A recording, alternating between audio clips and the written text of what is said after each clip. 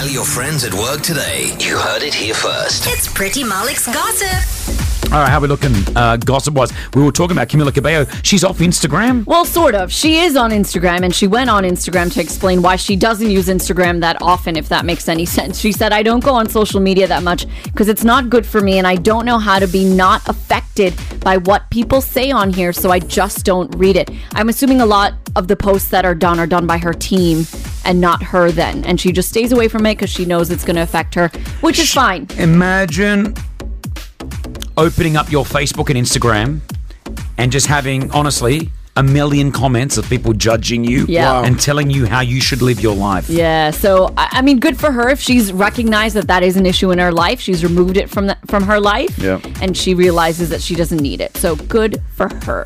Moving on to the highest paid actresses of 2019. Forbes magazine released the list. These figures are between June 1st, 2018 and June 1st, 2019, before fees and taxes. I'll give you the top three. Number 3 is Reese Witherspoon. She made $35 million in the last year, largely in part to Big Little Lies. Sofia Vergara, love her. Modern Family, $44.1 million. And your number 1 highest paid actress for 2019 is Scarlett Johansson, $56 million in the last year, of course. Scarlett Johansson. Avengers.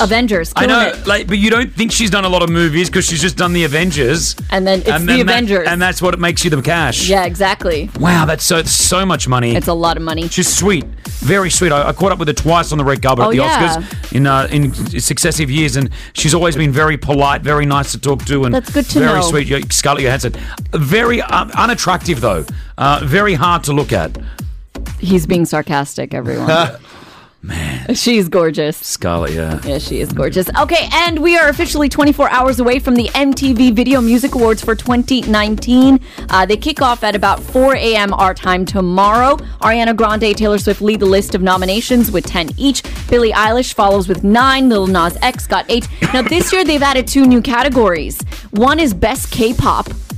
So all the K-pop songs that came out in the past year. Of course. And Video for Good, which is a video that was created to help humans somehow. So we're going to see what happens. One of the big categories of the night. Let's have a listen to the nominations. This is Song of the Year. All right, we have to guess who we believe is going to win Song of the Year, guys.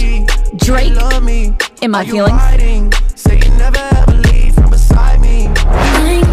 Ariana Grande. I'm a sucker for you. Jonas Brothers. Say the word and I'll go anywhere blindly. Yeah, I wanna take my horse to the old town road. Little Nas, Billy Ray. In the shallow. Lady Gaga, Bradley Cooper. Wow. And Taylor Swift. You need to calm down. You're being too loud. Who will it be?